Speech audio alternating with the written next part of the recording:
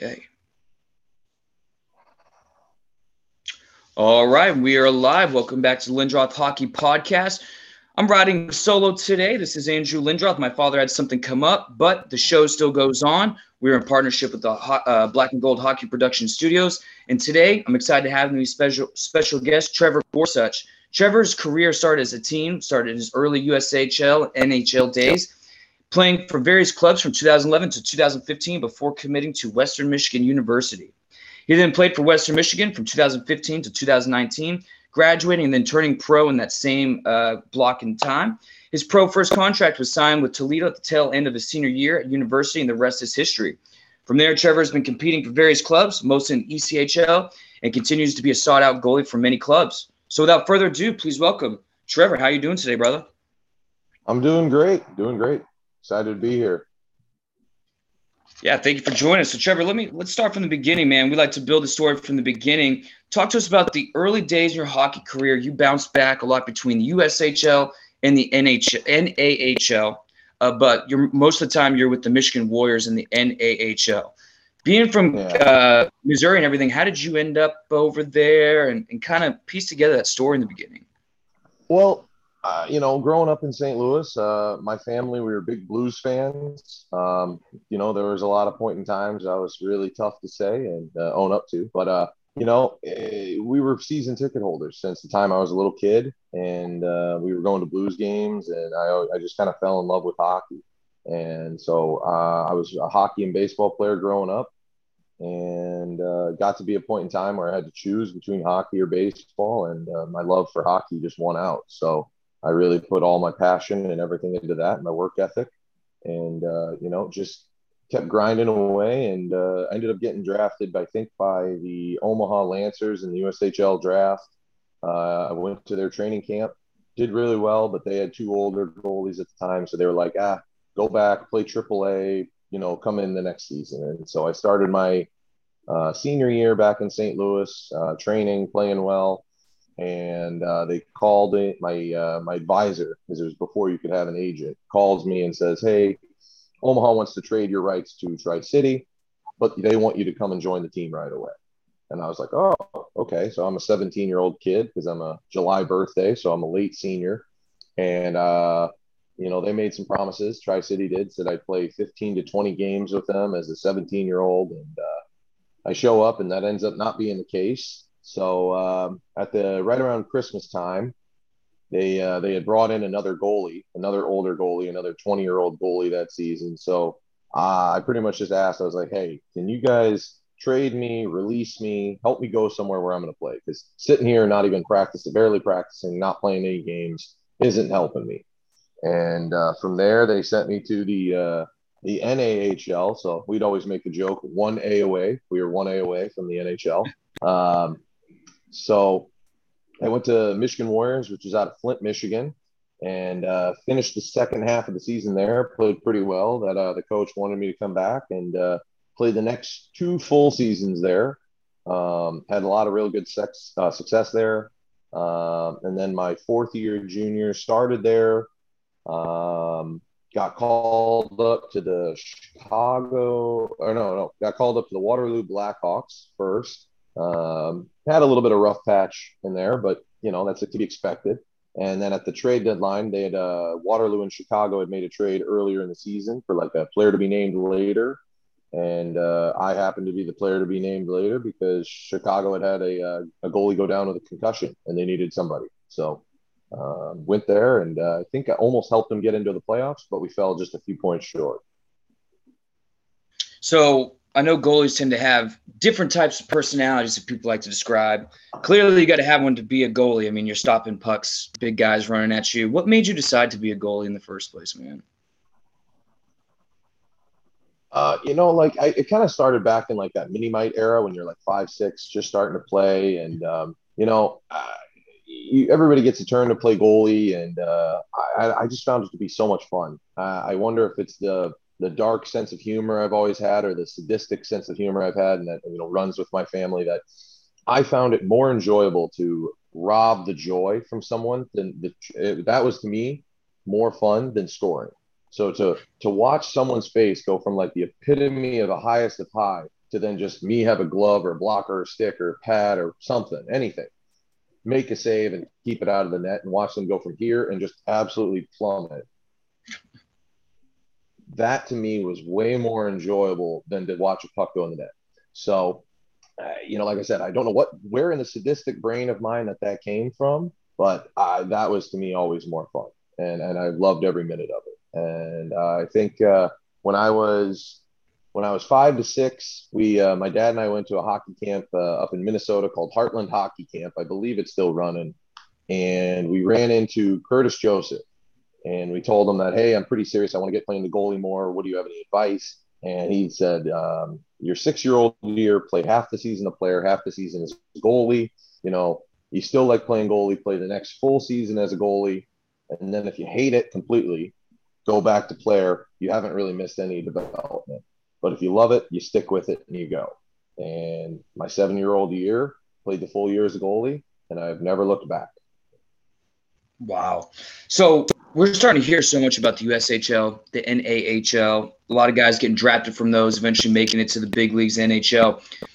Talk to us a bit about those leagues. I know you talked about a little bit about the time with your teams there, but maybe some similarities or how they're starting to become a much more talented pool in those leagues. Talk to us a little bit about that.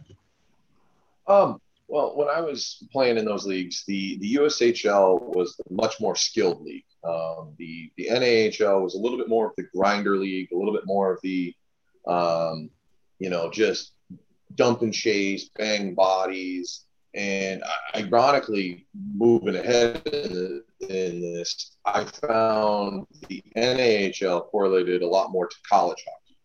It was a lot more like college hockey because college hockey for most programs was dump the puck in, chase it, hit the defenseman, try to force a turnover, get pucks to the net. And, the USHL was a lot more of a skill game. Like, let's try to carry the puck over the blue line. Let's try to control the puck possession in zone time and not just throw shots from everywhere. I mean, when I was in the null, I remember I had a guy take a slap shot, a left-handed shot, take a slap shot from below the goal line on my blocker side and try to go off the side of my head and in. So, I mean, his blade was basically on the end wall, and he just turned and tried to take a slap shot off my head. And, the amount of shots I would see a game in the NAHL was ridiculous. I think by the end of my career, I think I was averaging in the high 30s shots a night. So just the amount of exposure, the amount of pucks I saw, the opportunities, the situations really made a difference because, you're just seeing pucks from everywhere. And it was just like, okay. So there was nothing really that could surprise me, if you could say. But as I've grown up and I've seen more and more of these kids come out of the NAHL, more out of the USHL, I'm starting to hear that the gap is kind of closing. The USHL is still very, very skill based, but the NAHL is also up to their skill base, and it's not such a grinder, fighting league that it kind of used to be when I was in it. So being a kid from small town St. Charles, Missouri, we're looking and we're seeing a lot of players coming from Missouri and in the state of Missouri in general, whether it's the NHL or pro hockey. We're starting to see more come from there. And living in Oklahoma now, my father and I are from Boston, but we've been living in Oklahoma the past 10 years. We live in a place where hockey's barely recognized as a sport unless they're a Tulsa Oilers fan. What is it about Missouri that's churning out all these pro athletes, not even including the other organizations and other sports, but hockey in general? I'm surprised. Well, what it was when I was growing up there, there was only one of the AAA program. So that major hockey program. And, you just kind of had the teams just had to pick from what we had. You didn't necessarily always get the best players. You just had to take what we had.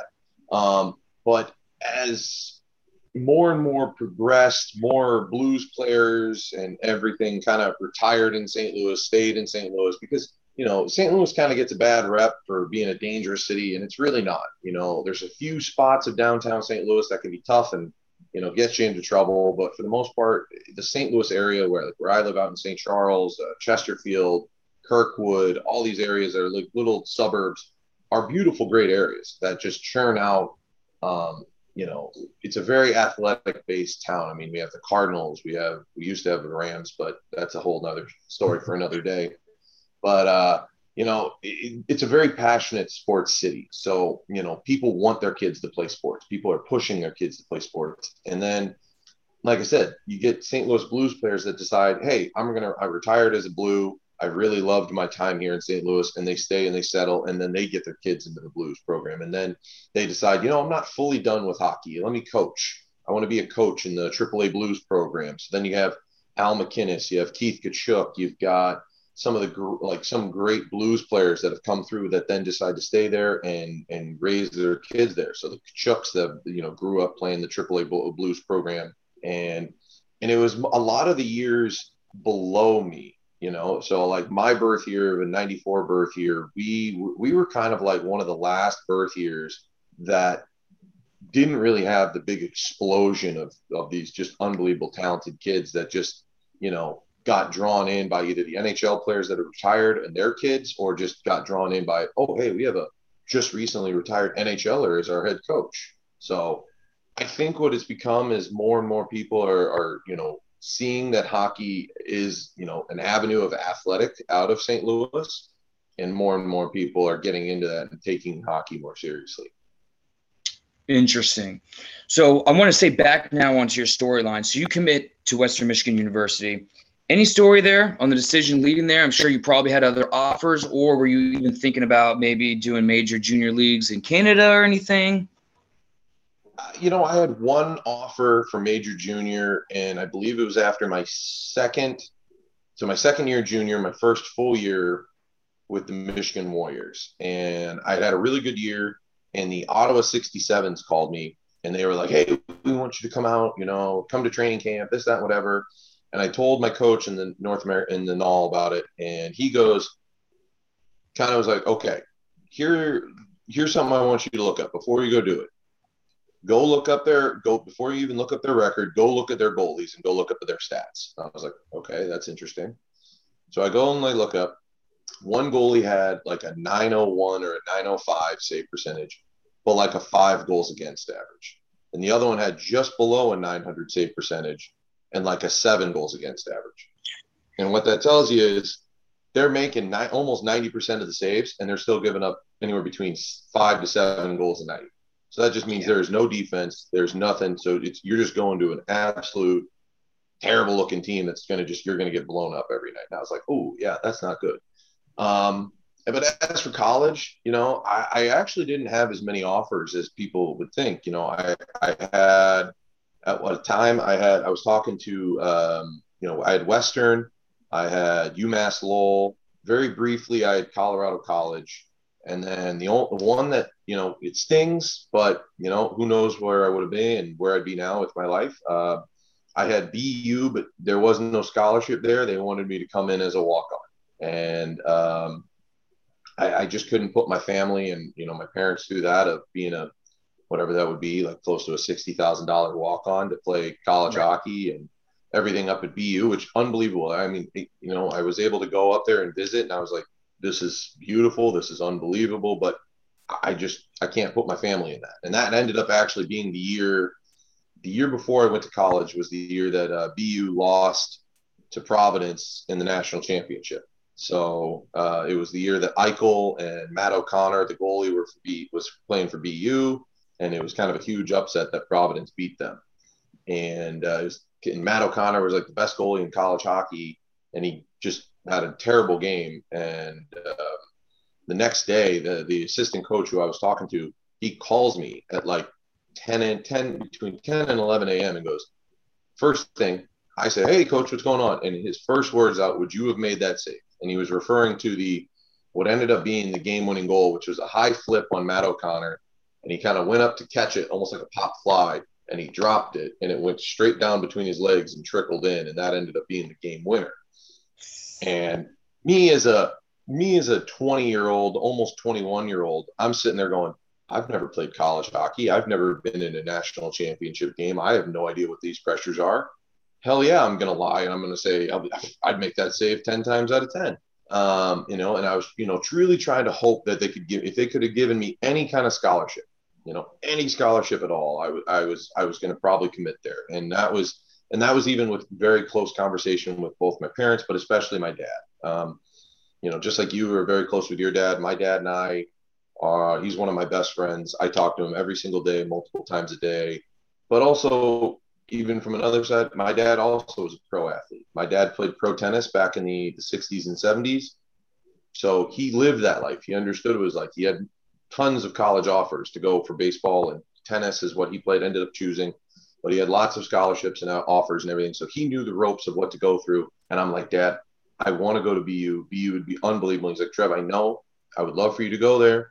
He's like, but we just can't do that. He's like, can't do that unless you're going to get some form of scholarship. He's like, that's just going to be, you're going to be in debt for pretty much the rest of your life if you go there with that. I was like, I get it. And,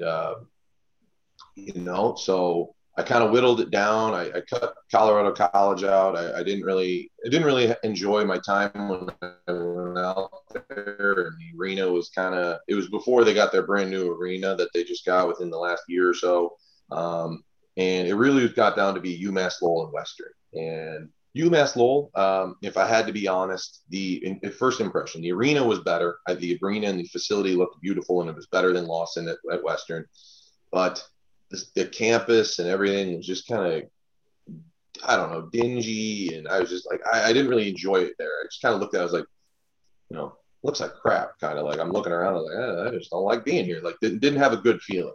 And when I went to Western, not to say anything, and I love Lawson to death because it grew on me as one of the most electric college hockey barns in all of college hockey, because, one entire side of the arena is a student section. So it's just students shoulder to shoulder, however many rows up. I'm drawing a blank on top 10, if not top 5 of college student sections every single year. They're just nuts.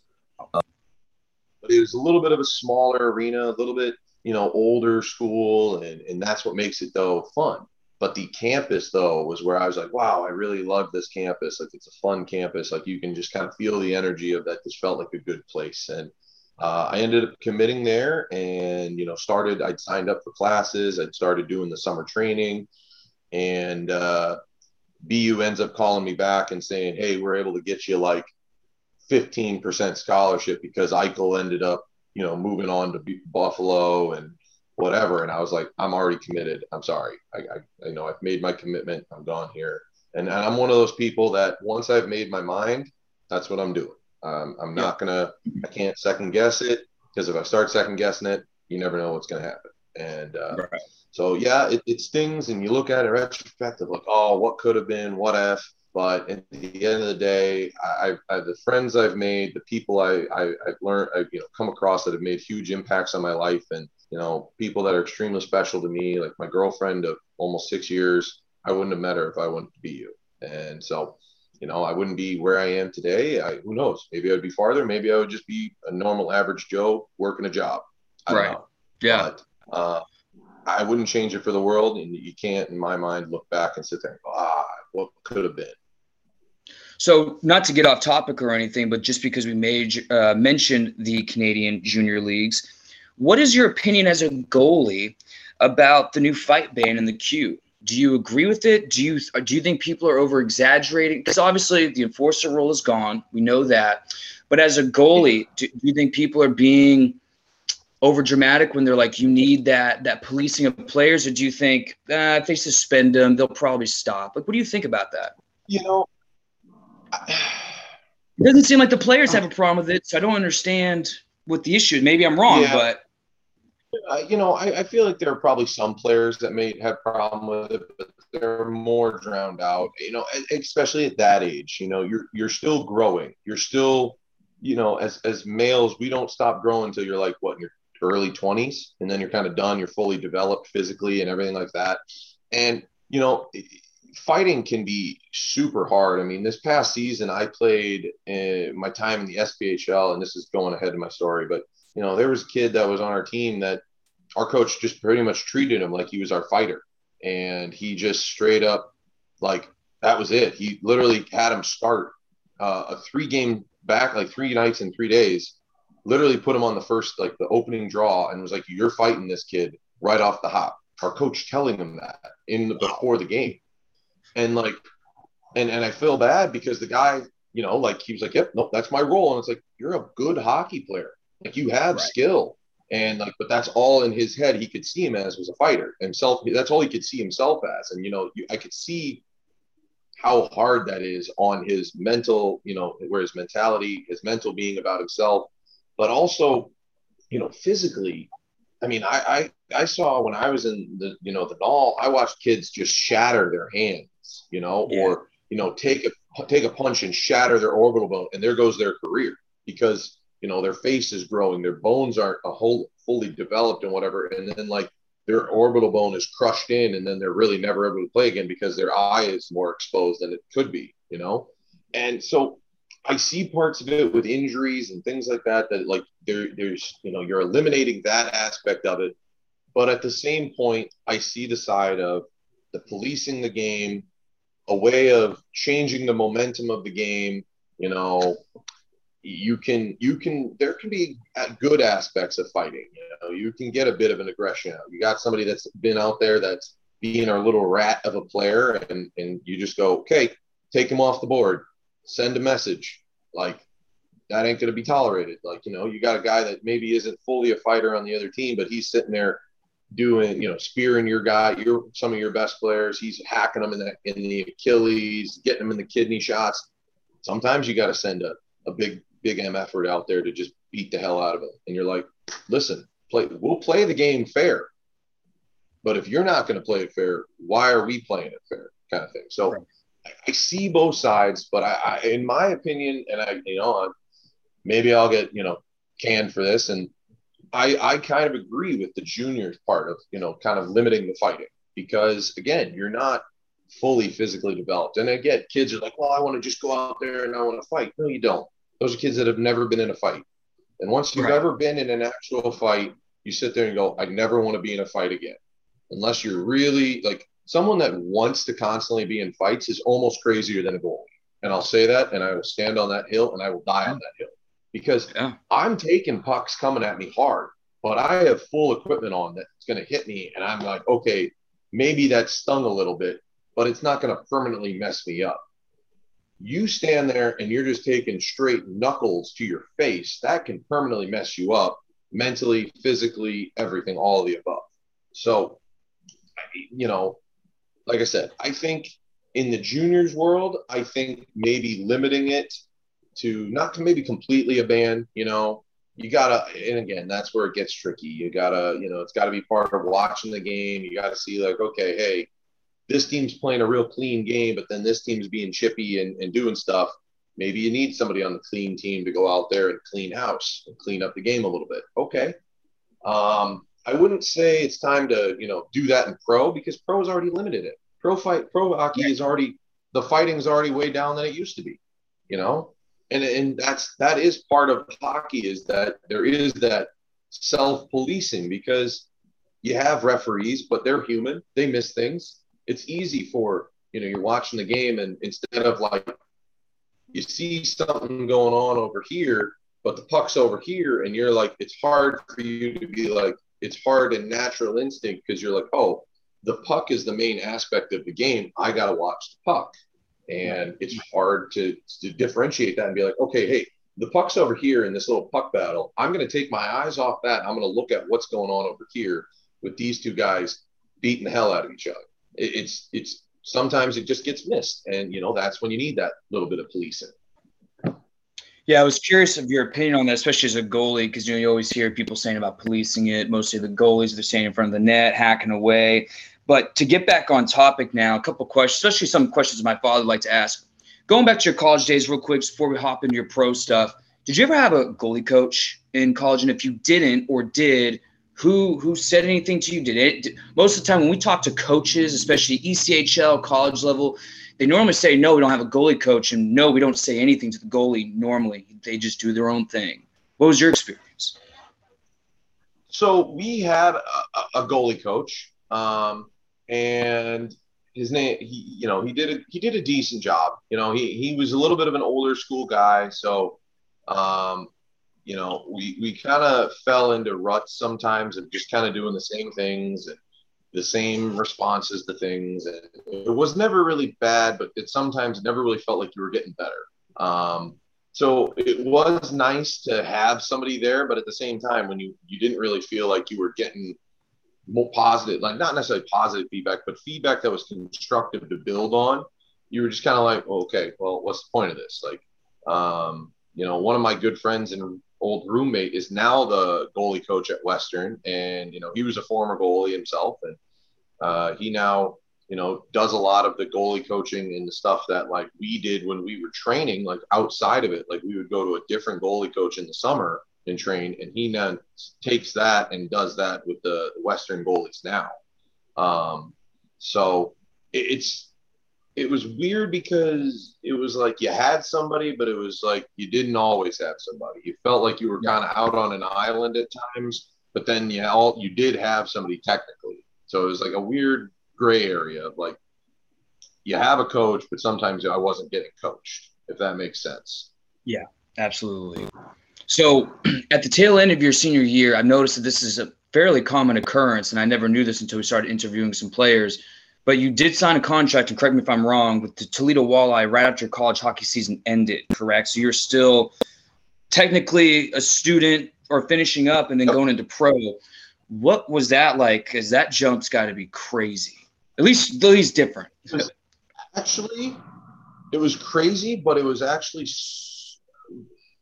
I guess you could say it sounds cocky. It was easy, especially for what happened, because we lost in the first round of our playoffs for our conference to Colorado College. And I'm not even afraid to tell this anymore because it's been years now, so it's not like we can get in trouble for it. I went on a 10-day bender with the rest of my team. So the other three seniors, they had all signed contracts to go play in the AHL, and one signed one in the ECHL. And, my agent comes to me and he's like, hey, there's only like 3 weeks left in the season. Not many teams are going to be looking for goalies right now. Enjoy being a student for the first time. Like, not the student athlete. Enjoy just being a regular student for the rest of your senior year, and then get to work in summer training and be ready to go for next year. So I was like, sweet. So I, being a normal student and, enjoying partying with the rest of my guys, the juniors, the sophomore, everybody that was legal and doing all that and just having a great time, being a normal college student. And right. I woke up and I'll never forget it because I never get it. I can never live it down. It was the day before my girlfriend's birthday. And I wake up and I'm like, I'm hungover. I feel like hell. I'm going to go sit in the sauna. I'm going to go get a light workout. I need to do something productive. I've been doing nothing but beer, junk food, and whatever for the last like 10 days. I am awful. Like, I need to do something. And next thing you know, I'm having these thoughts. I'm starting to slowly get up. My phone rings, and it's my head coach. And, hey, I just got off the phone with your agent. We might have found you a place to play for the rest of the year. Give him a call. And I'm sitting there going, we're in trouble. So I call my agent. He's like, hey, Toledo needs a goalie. Both a Red Wings goalie and the Grand Rapids Griffin goalie both got hurt last night. So both goalies from Toledo are going up. They have nobody. You're going and you're playing. And I go, okay, when do they need me by? And he goes, well, they might need you tonight. I'm in an absolute panic mode, and I have option A or I have option B. And right. Option A is lie and go, okay, I'll be there. Or option B, tell the truth and say, I haven't touched the ice since we lost the season. I went with the truth, and I was like, listen, I haven't touched the ice since the season ended, kind of thing. I don't know if I can be there tonight. I don't know if I'd be worth the shit, basically. And he goes, okay, I'll call them and say you can't be there tonight, but they need you tomorrow. So he's like, so get a skate, get something, and then get here because they want you to be here for the end of the game tonight, like be here for the game tonight kind of thing. So you can sign your contract, do your physical and whatever, and then you can be there for a morning skate and then go right into the game. I was like, okay. So, and my girlfriend is like sitting there and she's like, what's going on? And like, I then have to break the news for her because we had birthday plans and everything like that. And so, yeah, that was a tough one to break to her. That's what I mean. I'll never live it down. But so I text in our team group chat. I was like, hey boys, I need some guys to come to the rink and run me through a skate. I'm playing pro hockey tomorrow and I need to go. I ended up having almost our entire team of guys that were still there show up, get like half dressed and run me through. And this is where I can't talk, say too much badly about the goalie coach and lack thereof or what I think. He showed up and ran me through like a 45-minute, almost an hour goalie session with the shooters and my teammates, running me through stuff, just get me a sweat, get me to feel pucks and so on and so forth. And then I pretty much just threw my bag in the car and drove to Toledo. And so it was a bit of a wild ride to get there. Wow. Yeah, that's an interesting story. I'm sure she'll never give that up, but that's funny. That's a good story. I do want to ask this though. I like to ask the athletes this because a lot of us, I'll say the normal couch folks, when the COVID happened, everybody's got their own thing, but as somebody that's trying to be a professional musician, it destroyed the music industry. I couldn't tour. We couldn't do a lot of things, couldn't get paid. I couldn't imagine what it would be for a professional athlete. You guys are relying on this to make money. And a lot of people probably realize by now, if you're in the ECHL, you're not making the big bucks. Most guys are probably working a summer job. So when that happened during that time, what was going through your head? How did you stay up to par? Like what was your situation during COVID? Well, during COVID, it was a bit of a weird, like that was I think technically my rookie season. So I had signed with Reading, and this will be real quick. I signed with Reading. They'd kind of made some promises, and that kind of fell through. And so I had ended up going down to in a span of a week. So I was in Reading from the start of the season till New Year's Eve game. They released me. I ended up going down to the SPHL down in Fayetteville, and I was in Fayetteville for 2 weeks. I was there for 2 weekends. I played 3 games, and I ended up getting called back up to Toledo. So this is where I say in the span of a week, I went from the SPHL to Toledo, played a game pretty much as soon as I got back, won 3-2 in a shootout over Fort Wayne. And then after that game, like 3 days later, I get a call. The Chicago Wolves want to call me up and have me come back up for a weekend in Chicago because they really liked it because they were because Vegas. It was Vegas's ECHL team was Fort Wayne, and then their AHL team at the time was Chicago. And they were apparently at the Fort Wayne Toledo game, and they apparently really liked what they saw. And they were like, hey, we want to take a closer look at you. And brought me up for a weekend to be there. And so, like I said, in a span of like a week, I went from SPHL to Coast to AHL. And then after that weekend, came back to the ECHL. And pretty shortly after that, season was canceled. We played here in Toledo. We played one game with no fans in the stands, none at all. And I remember I was a healthy scratch and I was in the stands because I have a picture of it. I took a Snapchat and I sent it to some of my friends. I was like, tonight's game sponsored to you by coronavirus, and like red letter, like, making a joke of it. And we played the game, and the next day we get a text, hey guys, everybody come in. We have a meeting. Come in. Season's canceled. Here's your last paycheck. Here you go. Oh, that was it. And there was no more. Here's your last paycheck. Thanks. Go home. And we were like, what? So, and I had already planned on staying in Toledo because my goalie coach is only like an hour up the road into Michigan.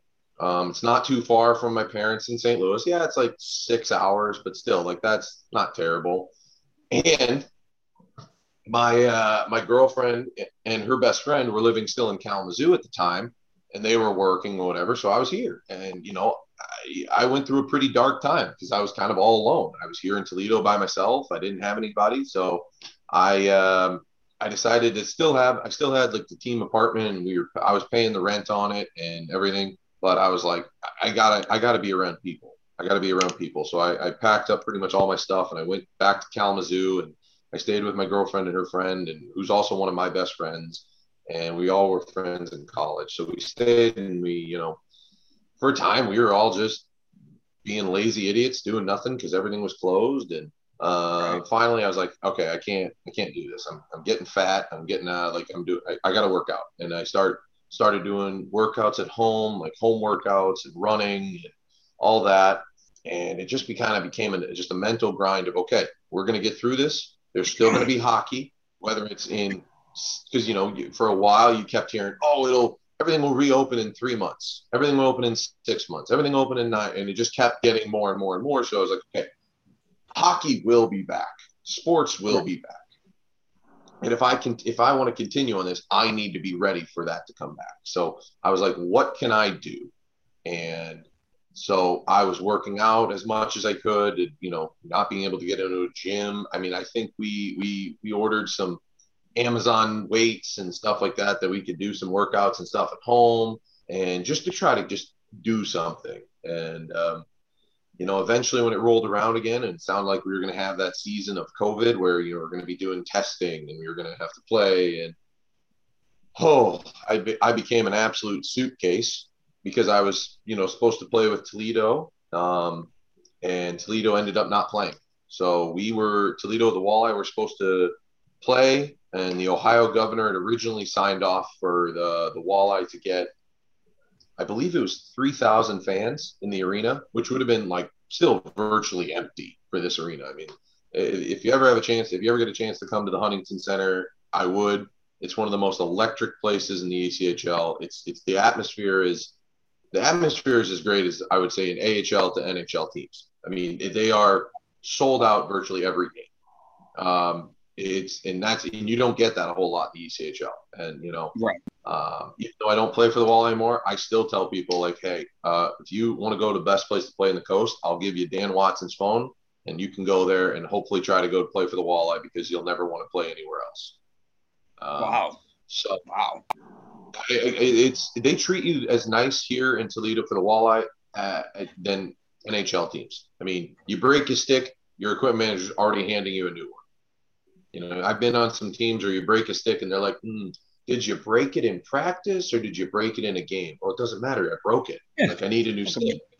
Right. Exactly. So you're just like, what are we doing? So, so I ended up once. They said 3,000 fans. And then right as we were getting to, Zoom call in and, say, hey, we're going to be playing, the Ohio governor's office calls our team and everything like that and says, cut a 0 off the end of that. We're only going to let you have 300 fans. And the organization was like, we can't do this. We wouldn't, we would lose so much money kind of thing. Right. And, we all understood that. And at that very moment, literally our entire team went poof into free agency. So we literally just became picked from any and every team that needed somebody. And, again, that was a little bit of a mind, like, oh my God, what are we going to do now? What am I going to do? All these teams already have goalies. Like, what am I? And so I still was just skating with my goalie coach, trying to be ready, go. And then I got a call. I was on the plane to join Wichita down in Allen, Texas. And as I'm boarding the plane, the coach from Wichita calls me and goes, hey, don't get on the plane. We have a touch of COVID. So okay, so fly to Allen. We'll put you in the hotel, and then we'll fly you to Wichita the next. Okay. And so I text my agent, I was, hey, there's no games this weekend. They have COVID. They're not even coming. And he goes, did you sign anything? I was like, no, I didn't sign anything. So he's like, okay, let me go to work. I was like, go to work? What are you going to do?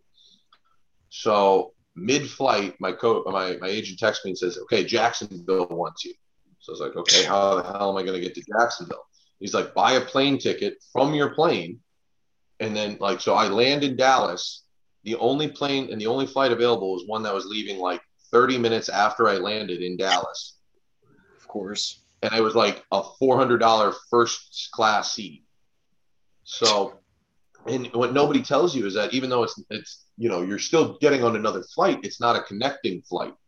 So I had to go through baggage claim, get my bag, go back through quick security, and then home alone to it, sprint through the airport to try and catch this plane. And literally they're like, last call for flight to Jacksonville, looking for Trevor Gorsuch, as they're closing the door. And I'm like, I'm here. And I'm sprinting. and I'm just leaking in sweat. And I end up, so I ended up going to Jacksonville. The coach down there was not the best, and kind of made some. It's a different coach now, and I'm glad for that with Charles. He's a great guy, and I know you guys had him on, and he's a great guy, and I trained with him in the summer, and I couldn't meet a nicer human. Yeah. But he kind of, the coach there kind of messed with me a bit, and made some promises and things, and eventually just goes, yeah, we're just going to release you. I was like, okay. So I ended up coming back to Toledo, where my girlfriend had then moved, and we were staying here. And a week later, I drive out to Salt Lake City, Utah, to join the Utah Grizzlies. From there, I drove after I was there for a while. They ended up getting their goalies back from the AHL and everything, so their affiliates had to come back, and there was no room. So I then went down to the SPHL again, and down to Macon, and then from Macon I went to Fort Wayne, Indiana. And I finished my finish to the year was in Fort Wayne. I didn't get to stay on for playoffs, but I played a few games there, and then I was like, okay, I got something like, I want to say close to 18 games or something that year, and I was like, that's a good amount of games to stay ready, and I've at least played this year. Whereas lots of guys just sat out, didn't play, and I was like, I don't want to do that. I don't want to take a whole, basically, because if I had taken that year off, that's a year and a half off of hockey. Because the year before got cut in half, and I was like, I can't do that. I need to have games if I want to have a career. And so I just had to make those sacrifices of going all over Hell's Half Acre to find games. Well, it kind of was leading to my next question, because I noticed during that COVID time you were a bit of a suitcase, and I was going to ask, what was the craziest story of getting told you were moving? Would I assume that was the plane story, basically, just getting the news that you're leaving? It was more just like that one, the plane story, that was just craziness. But it was kind of like, I got to Jacksonville, I was in Jacksonville, I didn't get to play any of the games, but then they had an affiliate goalie come down, so then I was booted out, because then they had affiliation goalies that were from like the AHL and everything like that. And then so I then went to Salt Lake City, Utah, and I was there, and I was playing games. I was the starter while I was there, and then they got their affiliate goalies back. So my dad and I, my dad, like I said, my dad being a former pro athlete, was always in my ear, giving me the positive and the coaching of, okay, this is how you got to look at it. You can't look at it, you're cut. It's not that they said, hey, you suck, get out of here. It was, we can't keep you. Like, we want you, but we can't keep you. And he was like, you got to look at it like you were, and this is the analogy we always said, he was like, you were like a gunslinger from the Old West, going town to town and fixing a problem from when they had one, and then it was on to the next town. And that's pretty much what I was doing. I was going there, I was filling a role, I was doing a job, and then they had their people come back and everything was fine. I then had to move on to the next town. And that mentality is what really helped me get through it, because otherwise it's really tough to keep just moving around. Yeah. So last question, man, before we get into our lightning round questions, and I'll explain what we do there in just a second, but do you have any update or able to tell the fans where you will be next season, or any idea if you can say? So, nothing's official, obviously. It's still a little too early, as the ECHL season just ended, I guess last night, actually. A buddy of mine was on Florida, hoisted the cup, a good friend of mine, Logan Lambden down there. And, I know a bunch of other guys down there. Great guys, great group of guys. I'm happy for them. I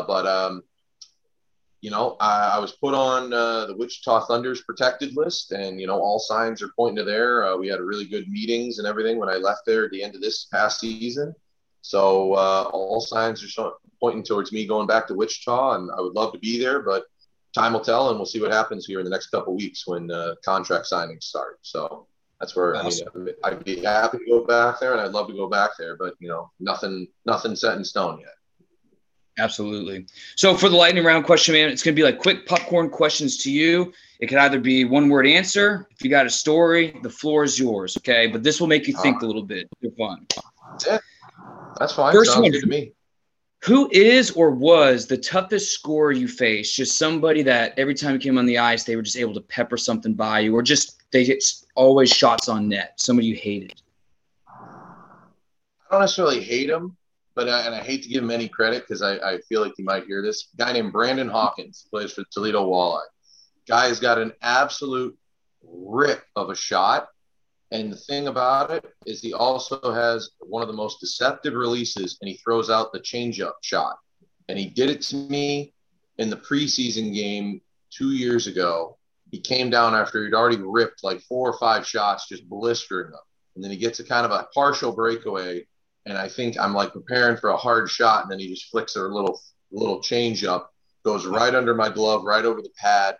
And then he's giggling and smiling at me and going, "Hey, I got you, Gorsey," as he's skating away. And I'm like, So, and he still gigs me about it to this day. But, I get to get him back, and I get to tell him, what about the windmill glove save from the bottom hash mark when he had basically a wide open net? So, I'd say that guy, he any chance he gets, he throws pucks at me, and, I never know what the hell he's going to do. So that guy, I love him, but playing against him is tough. Do you have any pregame superstitions or rituals? Anything weird? I always find wherever arena, if I can get up into the stands, I always go either section D, section D, row 7, seat 11. So my middle name is Donovan, and section 7 for July, seat 11, my birthday, 7/11. I always sit there. And then when I'm taping my stick, I'm not an overly religious person, but I did grow up Catholic, and I still have those beliefs down, and I believe in that. And when I'm taping my stick, I always rip off a cross that's made out of tape. Let's put it that way. And I always stick it to the back of a chair. And then if we're playing like a multi-game series, I always go back to that and I peel off that cross. I fold it up nice and neat, and I put a new one there the next day. And I mean, I've even gone back to arenas like 2-3 months later, and it's still there. So it's just funny that's just been a routine of mine, that it's there. And that's something I've done since I was in college. And it's just something that like I do it. And it's just part of I guess it's like, hey, I'm not a big person of prayer. Like for me, it's hard for me to do that, but it's me of like, okay, hey, this is my version of prayer. I'm needing you. I love you. You're a big part of my life. You've been a part of my life my whole life. This is for you. I'm doing this. So not to get off topic, but I do like to ask the goalies this. I've gotten some very funny and interesting answers. What do you think of the goalies that, those videos that go viral of them doing all the weird things that they're doing to warm up and all these different things like Hellebuck and Holtby and all those guys? Do you like when you see those things from those type of goalies when it goes viral, do you kind of laugh, or you like, yeah, that's not what we do? Or is it like, no, we do stuff like that to warm up? Everybody's got their own quirks. Everybody's got their weird things. I feel like I don't really do anything weird on the ice because, for me, I don't need to, or not need to. That sounds bad. It's never really been something for me. Everybody does something different. Everybody does their own thing. I just like to keep things fun and loose. I mean, I guess if you want to call it that, I sing and I kind of like bob my head and dance to the music in warm-ups, in the game. So like when I'm skating around in the corners, like after whistles, or even like during the period, like, while I'm sitting there, I'm just kind of like, I'm singing along to the music that's playing in the arena, just to keep myself nice and loose and relaxed. We all do something weird. Everybody's got, like I said earlier, you got to be a little weird and a little different to play goalie. And you all have your own little thing that helps you stay loose, stay focused, stay relaxed. Which arena has had the worst ice conditions so far in your career? Taking a tally, by the way, we've got a tally going, so I'm curious what your opinion is. Oh man, worst ice. Well, I played 50 out of 72 games there 2 years ago. Kalamazoo was pretty bad. God, I'm trying to think. How was Florida? Well, we always hear Florida is normally pretty bad, of course, with the weather and everything. It got to be pretty bad, like late in the game, just because it's so hot. Like all of those southern rinks get to just be, because it's so hot outside that like no matter how cold you try to keep the arena, the heat just permeates. So yeah, any of those Florida teams, like those southern teams, are pretty bad. Oh, South Carolina. Now that you mentioned We've heard Southern of South teams, Carolina. South Yeah. Carolina was one of the South Carolina and Greenville might be two of the worst ice conditions I've ever played on. Wow. Greenville, especially this past year when I took a call up to Florida, I tried to slide in warmups and I literally felt like I was on sandpaper. My pads went like I felt like I was on rumble strips. Oh, jeez. Like, have you played at the BOK Center against Tulsa before? I have not yet. I have not been out that way. I've played against Tulsa plenty of times, but I have not Right. played out in Tulsa yet.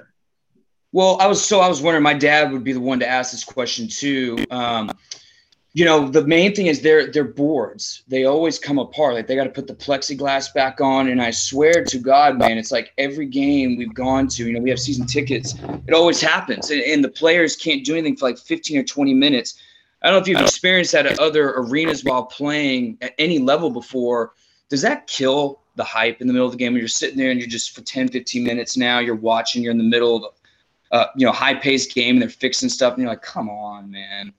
Yeah, it definitely kind of takes you out of it, and it's hard to stay focused and into it. I've had it happen a few times where the glass breaks or something happens. I think probably the worst was in Wheeling, and like one of the stanchions popped off, and something happened, and the guys came out to fix it, but brought no tools to fix it, and they're trying to fix it with their hands, and then they get out there and they're like, "Oh, we needed this." And like literally, it was almost comical. They're like, "Oh, we need a screwdriver," and it was like a cartoon. They brought the wrong screwdriver, and then had to like go back. And I was just like, and you're just sitting there, and you're just like, "This is your job, it's your Right. only job. How do you not either A, check these that make sure before the game, or B, no, okay, I need this tool, and this tool. Bring them out here." So yeah, sometimes it's because like again, it's human nature. They've got nerves. They're like, "Oh God, we got to fix the glass as fast as possible." I think in juniors we had the glass break, and then they didn't have another section of that glass size, so they had to cut it a piece of glass. And then as they're carrying that out, one of the guys slipped, fell, broke the glass on the ice. They dropped the ice and it broke. So then they had to go. They literally sent the whole teams off, and we had like 5 minutes left in the third period too. So all of us had to get off the ice. They had to completely zam the ice to get all the glass off. And during that, they were cutting another piece of glass and put it in there. And we came out literally to just finish the last 5 minutes of the game. Wow. Yeah, that's, not to give any of the workers in Tulsa a hard time, but yeah, it's literally the same thing. You watch them, they don't even bring out the tools, and the fans get restless too. You're like, dude, the players are sitting there ready to go, and I can just see that frustration. Like, dude, we got to play here. So, what was the worst locker room you've been in? Any Danbury Trashers type thing? Any just like, oh, it was just terrible? We've got a running poll with this too, though. Oof. Well, this one might be tough because they don't exist anymore. So you might not get any votes for this one. The Vermilion Bobcats. Oh, wow. Which is in the SPHL. That's so far Yeah. the worst locker rooms I've ever been in. Because it was so small and cramped. Like as a goalie, usually you have like almost two stalls to kind of like have some space. I was like shoulder to shoulder with somebody. It was hot. There was no, like, they didn't give us any tape, any fans, like nothing. We had to bring all that ourselves.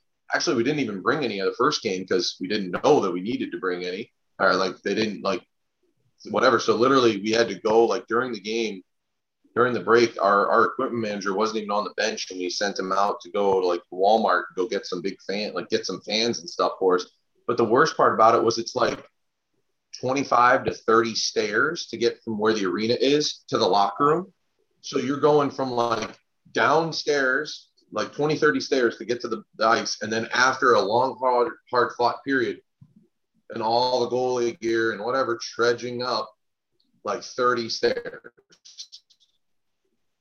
Jeez, it was one of the worst, designs I'd ever seen. And honestly, there have been some bad locker rooms in the coast that I've seen and been around, but I still don't think anything tops that one. Were the Vermilion Wildcats, were they the ones that just folded out of nowhere? Yep, they were the ones that just folded mid-season. Just real quick, man, just because you played in the SPHL, what was your reaction? I feel for the players, obviously the workers, that's got to be probably one of the craziest things I think I've ever seen in any type of minor professional league ever. I mean, we all kind of, like, anybody in that league kind of knew it was going to happen eventually. The owner, we all believe she was just owning it as a tax write-off. She didn't care. I mean, there were guys that, they moved in their apartments. That's the nice part about the ECHL and the SP is, like, they provide the housing, internet, stuff in the apartments, like TVs, beds, things like that. Oh, okay, that's good. Guys were talking about how they move in. There's no TV, there's no internet, there's like nothing, and these guys are coming from Canada and they're whatever. So they're like, what do you mean? There's no internet, there's no TV. So I got to go. I'm making $250 a week, and I got to go buy a TV, or I got to go pay for my own internet. And there was also some other shady things that the owner was doing, and so it was just kind of like we all saw it, and we were all just like, this isn't going to end well. And obviously, yeah, then you feel terrible for those guys. And thankfully, they all just kind of became free agents as soon as that officially folded.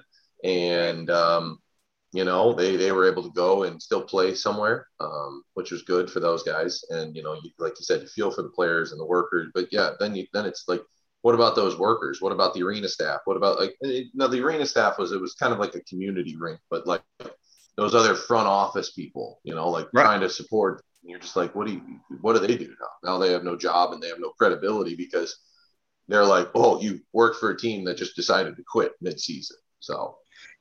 And sorry to stay on this too. It's just that's one of the things that blew my mind. But were you surprised the way that they folded with the other team showing up, doing the warm up, and then just realizing I don't think the team's coming out, or was that something like, yeah, I'm surprised? We all knew that was probably going to happen, and we almost had to do that too when I was down there with Evansville, because technically the league, because what happened was there was only like 16 guys on the roster, so there wasn't even enough for a full team. There was only like 16 guys. They didn't have an equipment manager. They didn't have a coach, and all they had was an athletic trainer. So there was no coach, no equipment manager. And they're like, and there's 16 guys, so not even enough for a full team. And the players are like sending in things and having their agents and whatever, like, into the league, like, listen, we have no coach, no equipment manager, nothing. Like, we aren't playing. We don't have enough guys and whatever. But then the owner kept saying, nope, we're playing. We're in. We're going to play. So the league was like, okay, well, the owner says they're going to play. So these are still games. They're not canceled. And so yeah, Quad City is who ended up doing that, and we had problems with it, and a lot of the league had problems with what they did of showing up and then kind of making a mockery of it, like, oh, let's do a relay race and whatever. Right. Like they did some dumb things that just made them look stupid. Right. The classier thing would have been was you get there, you line up, and obviously becomes a forfeit. Yeah, the only classy thing they did was salute the fans and do the skate with the fans after the game. The ones that showed up, the fans that showed up for that game. That was the only classy things to Quad City, and that's what they should have done. They should have given a salute like, hey, we're sorry that this happened, but thank you for showing up. That means a lot, because whatever, skate with the fans and then go home. Not do a stupid relay race and making a joke of it. Right. So, that part didn't sit well with a lot of the league and whatever, but you had to still do it. You had to still show up until the league officially said, hey, they folded, they're gone, it's done. So yeah, just an interesting story. Well, just a few more quick lightning round, man. I know you're busy, taking up a lot of your time today, but toughest player you had to play against in front of the net, is there any rats? Anybody you're like, dude, if you come skating here in front of me, again, I'm going to kill you?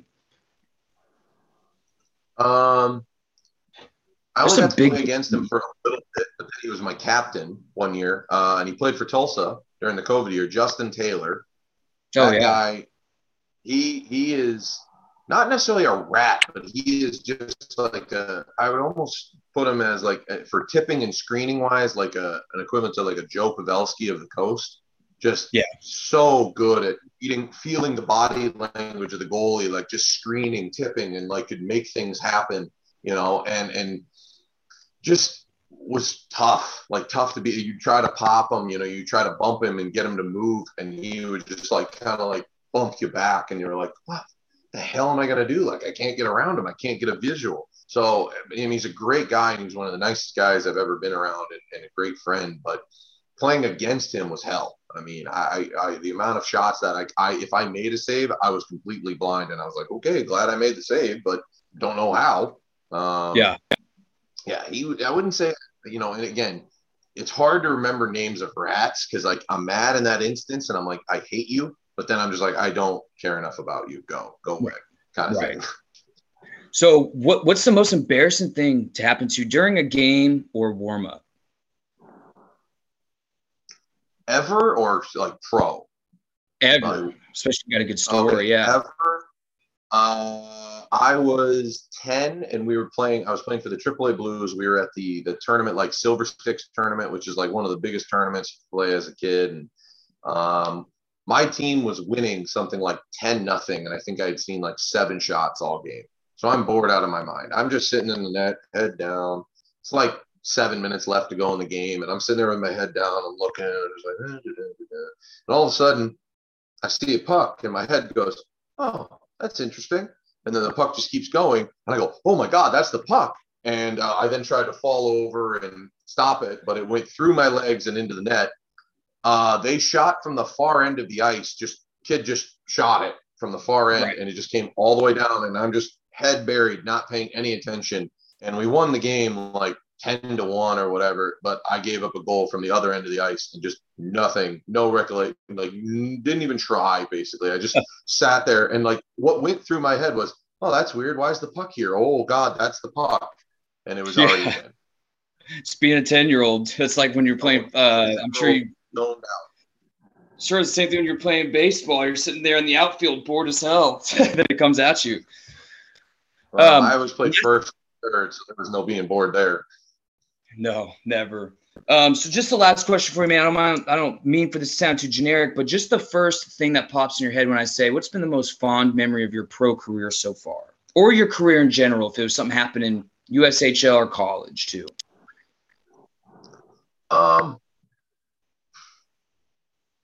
For most fun, I would have to say it's a toss up between the two. One's a personal one, like success for me, and the other is just a cool atmosphere. So the personal success would be my senior year, as a whole, having just a great senior year season, but winning the Vegas Invitational tournament and being the MVP of the tournament was one of the coolest atmospheres I had ever gotten to be a part of. It was like a 2-game tournament. We played, and I played really, really well and won the championship over Air Force. And I played really solid and ended up winning MVP of the tournament. But the other one is just the atmosphere. Was the year I played the full season for Kalamazoo. We got to play an outdoor game here in Toledo. And that was one of the coolest. I'd never been a part of an outdoor game before. And that was one of the coolest atmospheres and experiences of my life. And I'll never forget that. And even though I didn't play the game, but just being a part of it and like getting to do the practice the day before and then having your family and, girlfriend and everybody come out on the ice and get to skate with you and, be around that and be there was, my sister lives down in Florida and she doesn't get to see me play a whole lot. Having her be able to come in and fly in and be there for that experience. And even though I didn't play, like I said, but like being there and just getting to be a part of that with me was unbelievable. So that was probably one of the coolest things I've ever been a part of. That's awesome, man. Well, hey, officially on air, I'll say goodbye off air after we finish here, but officially on air for everybody listening. Thank you for joining the show today, brother. Yeah, no, it was great. I had a lot of fun.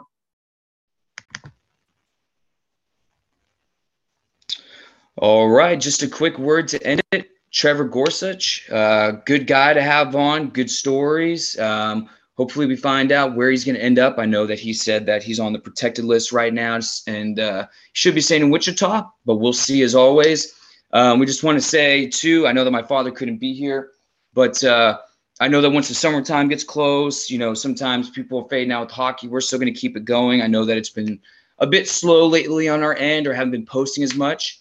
The truth is, I actually just bought the dispensary that I've kind of partly owned for about 2 years now. And so my father and I have been really focused on helping me get started, make sure that I'm good to go and getting on with that. So didn't want anybody to think. We've had a couple people ask, are you guys slowing down? You guys not doing anymore? We're still doing our same thing. Still going to get the schedule with our special guests coming back on. It's just getting back into our routine. And, with my father here in the summer, as most people that have been watching the show know, our home studio is at his office in the college. And so sometimes it's a bit tough for us during the summer to get together, to get in there and do it together. But we're going to keep it going all summer long. And we hope everybody continues to hang on. And then congrats to former guest Kevin Tansey. We're going to be having him on in the near future. He just signed with Sheffield Steelers. So all of our Sheffield fans, you guys got a good guy with you. Check out, we have had 2 previous interviews with him. I don't remember the episodes off the top of my head, so forgive me, but look back on those. Incredible story with the coma thing, but he also doesn't just want to be remembered for the coma story. So look at all the other things he's done in his life, impact of CBD, his company. He's got a lot going for himself, so got a good one, Sheffield. Again, I don't want to take up too much of anybody's time. It's been a long episode, but thank you all for continuing to join into the Father and Son Hockey Podcast.